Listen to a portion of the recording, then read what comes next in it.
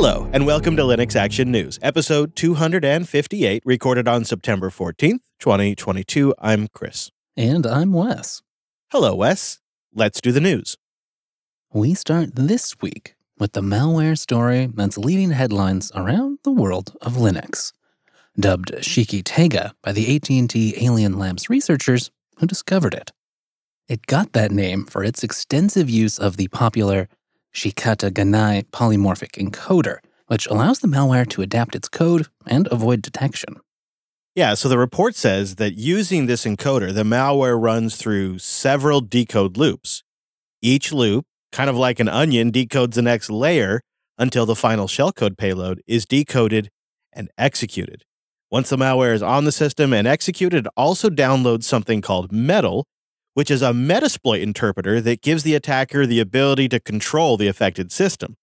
Now, the AT&T researchers who discovered all this didn't say exactly how the initial infection occurs, but did say that Shiki-Tega exploits two known vulnerabilities in Linux that were disclosed back in 2021. A great reminder to keep those systems patched. Now, the most common use of systems that do get exploited, well, of course, it's to run the open source multi-cryptocurrency miner application known as XMRig. But, as you mentioned there, Chris, they also install a powerful Metasploit package that gives attackers a few different capabilities, including controlling a webcam, stealing credentials, firing up reverse shells, or just installing whatever additional packages they feel like. Yeah, at that point, the box is basically theirs. And to further reduce the chances of getting caught, and to avoid the detection by a lot of different network security products, the attackers behind Shiki-Tega use the legitimate cloud hosting service infrastructure out there as their command and control systems.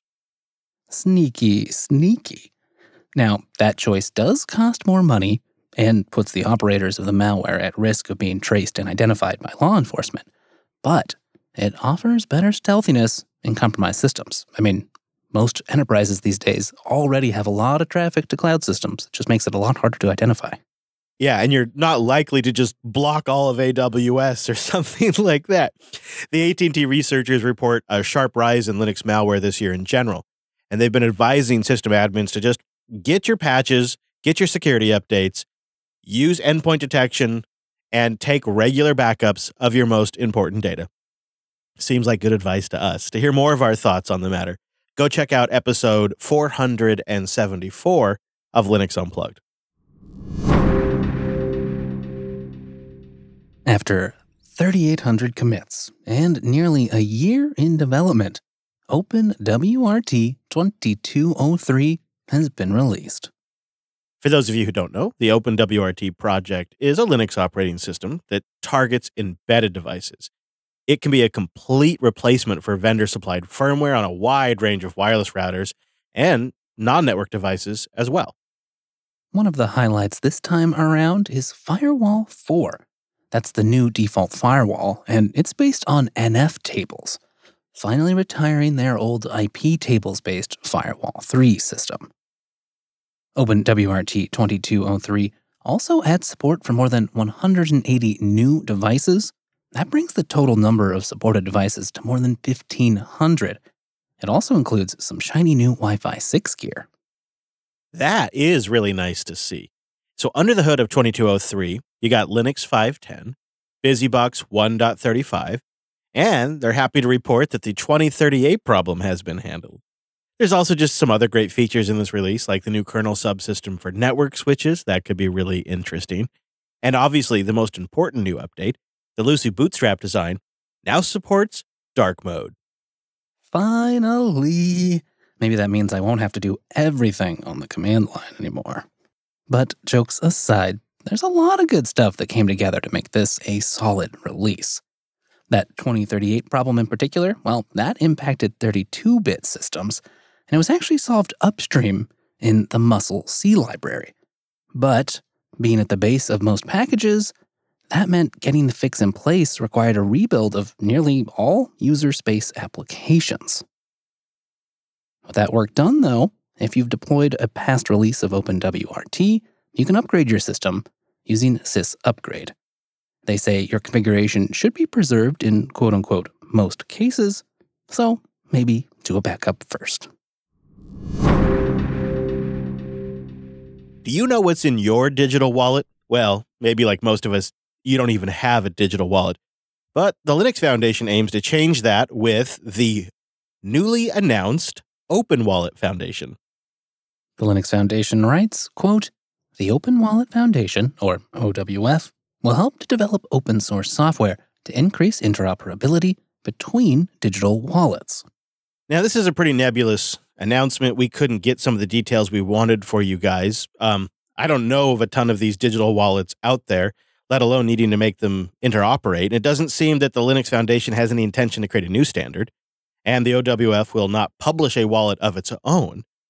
Rather, their goal is to just bring the community together to build an open source software engine, they say, that can be used by anyone to create digital wallets. The Linux Foundation's executive director, Jim Zimlin, said this, quote, "We are convinced that digital wallets will play a critical role for digital societies. Open software is the key to interoperability and security. We are delighted to host the Open Wallet Foundation and excited for its potential." The OWF is a brainchild of Daniel Goldscheider, CEO of open banking startup Yes.com. Though today's announcement reveals there's actually a broad array of buy-in from multiple different industry players, including Okta, Ping Identity, Accenture, CVS Health, and the OpenID Foundation, among a few other different public and private entities.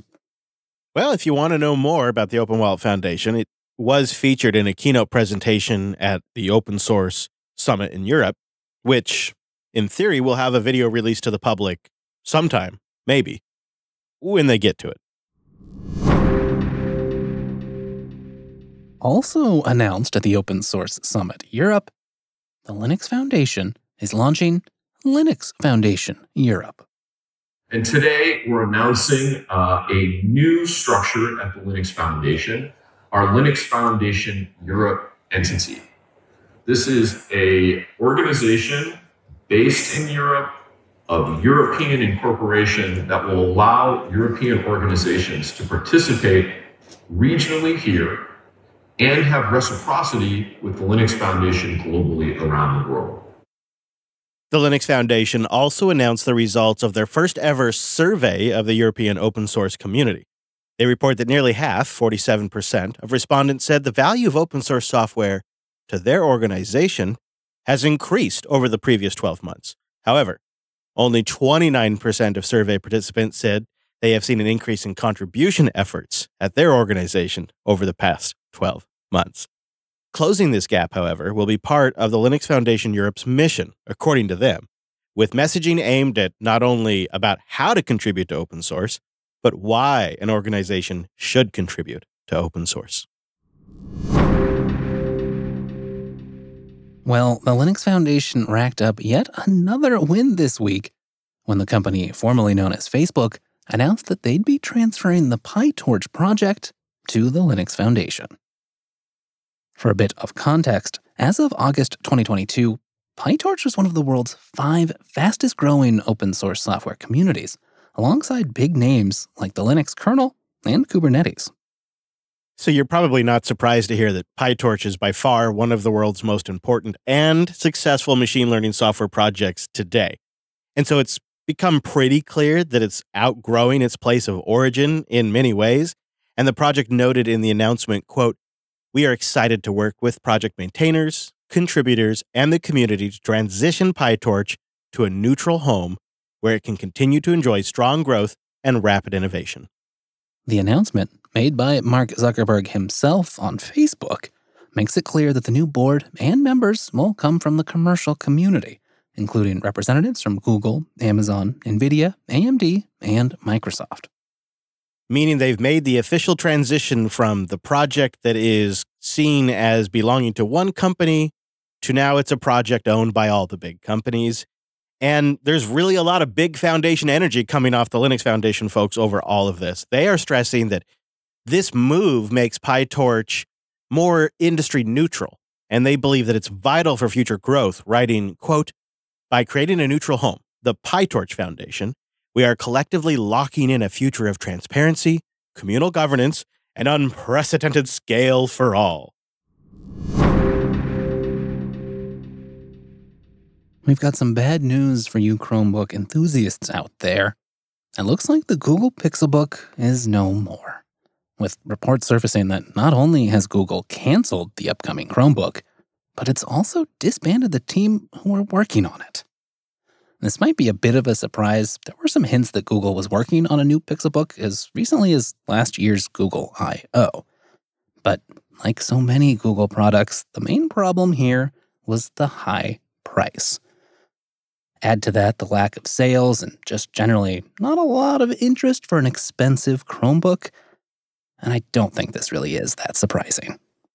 It's kind of a repeat of a story we've seen a few too many times.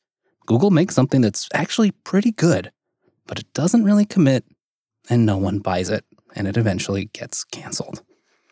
Same old, same old. News at 11.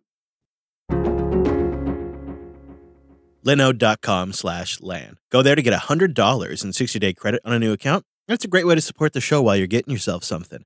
Linode is fast and reliable cloud hosting with the absolute best support in the business. Real humans every day, all day long. Linode's architected in a way where they had to compete on the merits of their business, the quality of their service, and their customer service.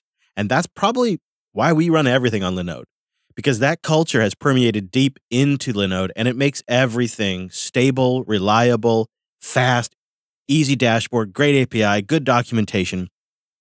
When you start at the point of we have to compete on the merits of our product, it really makes the whole thing great. I just really connect with that. And they've been doing this for nearly 19 years. They're not a big player in this market because they got a bunch of crazy funding. And so they just built something overnight and just tried to get as much users as possible to then make it profitable. That's not why Linode's big. Linode isn't my favorite place to host services because they built a book business first that needed a lot of infrastructure. And so then they started reselling their excess capacity. And, that's not how they did it. You know what I'm going to say. They did it by building something great. That's why they're willing to give you $100 to go try it out, to kick the tires and see what Linode can do for you. And they're 30 to 50% cheaper than those hyperscalers out there. They have 11 data centers around the world for you to choose from. Great features such as S3 compatible object storage, cloud firewall, simple, clear backups, Kubernetes support, Terraform support, Ansible support. I could go on and on. They've got a price to performance ratio that's going to work for you. You're really going to like it. So go build something, go learn something, and try it for yourself while you support the show. Go to linode.com/LAN. Get that $100 in 60-day credit and kick the tires for yourself. See what we've been talking about. linode.com/LAN. And a big thank you to Kolide for making this episode possible. Kolide.com/LAN. Kolide is endpoint security that uses the most powerful untapped resource in IT, the end users. If you're trying to achieve security goals, maybe it's for yourself, maybe it's for a third-party audit, maybe it's for a boss, the conventional wisdom is you got to treat every device like it's Fort Knox. Old school device management tools like MDMs, they force disruptive agents onto your devices. They make the computers run slower. They often are restrictive. And sometimes, if not always, they seem to bring their own vulnerabilities with them. It just has a way of pitting the users against IT. I don't like that vibe. It's not good. You don't want the two camps to be enemies. You don't want to bring in something that creates its own security problems and then users perform their own shadow IT to get around it. That always breaks down. Kolide does things differently. Instead of forcing changes on users, Kolide sends them security recommendations via Slack. Kolide will automatically notify your team when their devices are insecure and give them step-by-step instructions on how to solve the problem. By reaching out to employees via friendly Slack DM and then educating them about company policies, Kolide can help you build a culture in which everyone contributes to security because everyone understands how and why to do it. And for IT admins, Kolide provides a single dashboard that lets you monitor the security of your entire fleet. Maybe they're on a Mac, Windows, or yeah, of course, Linux. You can see at a glance which employees have their disks encrypted, their OS up to date, and a password manager installed. making it easy to prove compliance to your auditors, your customers, or leadership. So that's Kolide, user-centered, cross-platform, and security for teams that slack. You can meet your compliance goals by putting users first. Visit kolide.com/land to find out how. And when you go there, they're going to hook you up with a free goodie bag that includes a t-shirt just for activating a free trial. That's right, free swag for a free trial. So that's KOLIDE.com/LAN. Kolide.com/LAN. As we record, the Linux Plumbers Conference is underway. It's billed as the premier event for developers working at all levels of the Linux plumbing layers, and often focuses on new features and systems being built for Linux. This year, it's taking place in person and remote in Dublin, Ireland. And as you might expect, an event like this is very technical. The information density in the videos that we have linked in the notes is extreme. And something else that won't surprise you, I bet, is Rust in the kernel is one of the more popular topics this year, and specifically a talk that was given by a Western Digital staffer. So my name is Andreas, and I'm with Western Digital, and I'm going to talk about work I've been doing on an NVMe driver written in Rust. Now, you might ask yourself, why are they working on a Rust-based NVMe kernel driver when the existing C-based driver is in pretty good shape? Well, there are actually a few pretty good reasons. To start, it's just a relatively straightforward job without a lot of weird, complicated corner cases. It's also a good test because this is a high-performance code path, so it can kind of put Rust to the test. It's also pretty widely deployed and easy to test, and that existing C implementation, well, it can function as a mature reference implementation to compare the new guy to. And very impressively, the early Rust code that was on demo at the talk, it's keeping up with the tried and true C-based driver.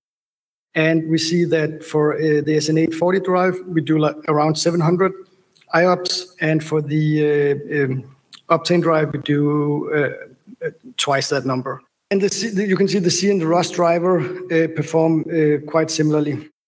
And in what seems like a great indication of just how fast the progress has been here, that new Rust driver can actually achieve the maximum throughput possible on the drive. In the unloaded system, both drivers are able to push the drives to their rated specification. Thank you. Thank you. There were also other Rust goodies demonstrated, including a File9 server, modern OpenCL features using Rust. But the conference itself, the Linux Plumbers Conference, it spans all aspects of Linux plumbing. It's not just a Rust event, and it has been live streaming the entire time. Yeah, just right over on their YouTube channel. It's pretty easy to find, and if you do take a look, you'll find a treasure trove of technical videos, talks, debates, and a whole lot more. One thing that caught my eye was a new development with IOU-Ring. Now, if you've forgotten, IOU-Ring is a mechanism for quickly performing a batch of operations within the kernel on behalf of a user space process. You can kind of think of it as something of the new default mechanism if you need to perform multiple syscalls all at once.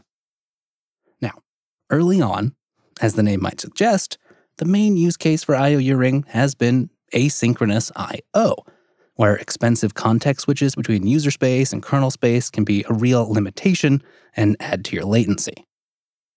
But, much like friend of the show eBPF, IOU-Ring has started to find a myriad of different use cases in the kernel, including a fascinating recent attempt at implementing block devices in user space. And at the Plumbers Conference this week, we learned of yet another potential use area that the kernel could benefit from this model: spawning new processes. This new work comes from Josh Triplett, a former notable Intel Linux engineer and co-lead of the Rust language team. He's been focused on build systems recently, and if you've ever worked in that space, you know these build systems spawn a huge number of processes. So as it stands now, spawning a process consists of basically 3 steps.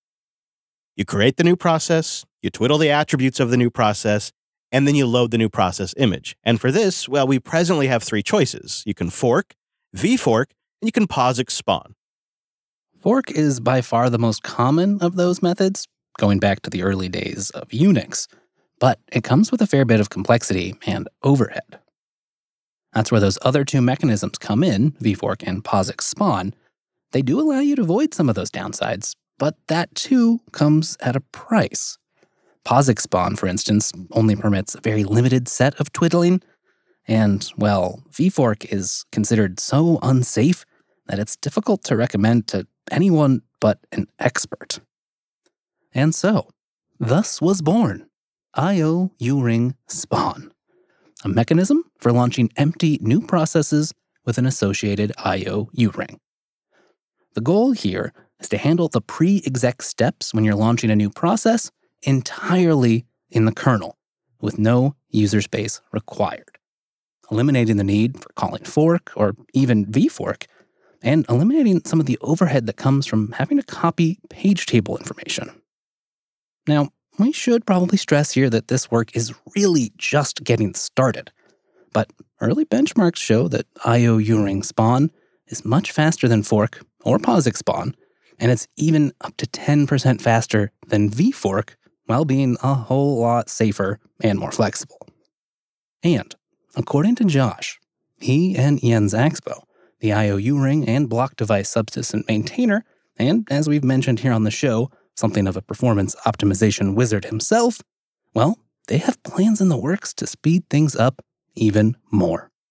I love that. You get a real sense that there are some performance hounds on the job these days, and they are laying the foundation for massive optimizations that no doubt will benefit the enterprise, but are absolutely going to benefit everyday Linux users as well. You really see the work of the future getting started today at the Plumbers Conference.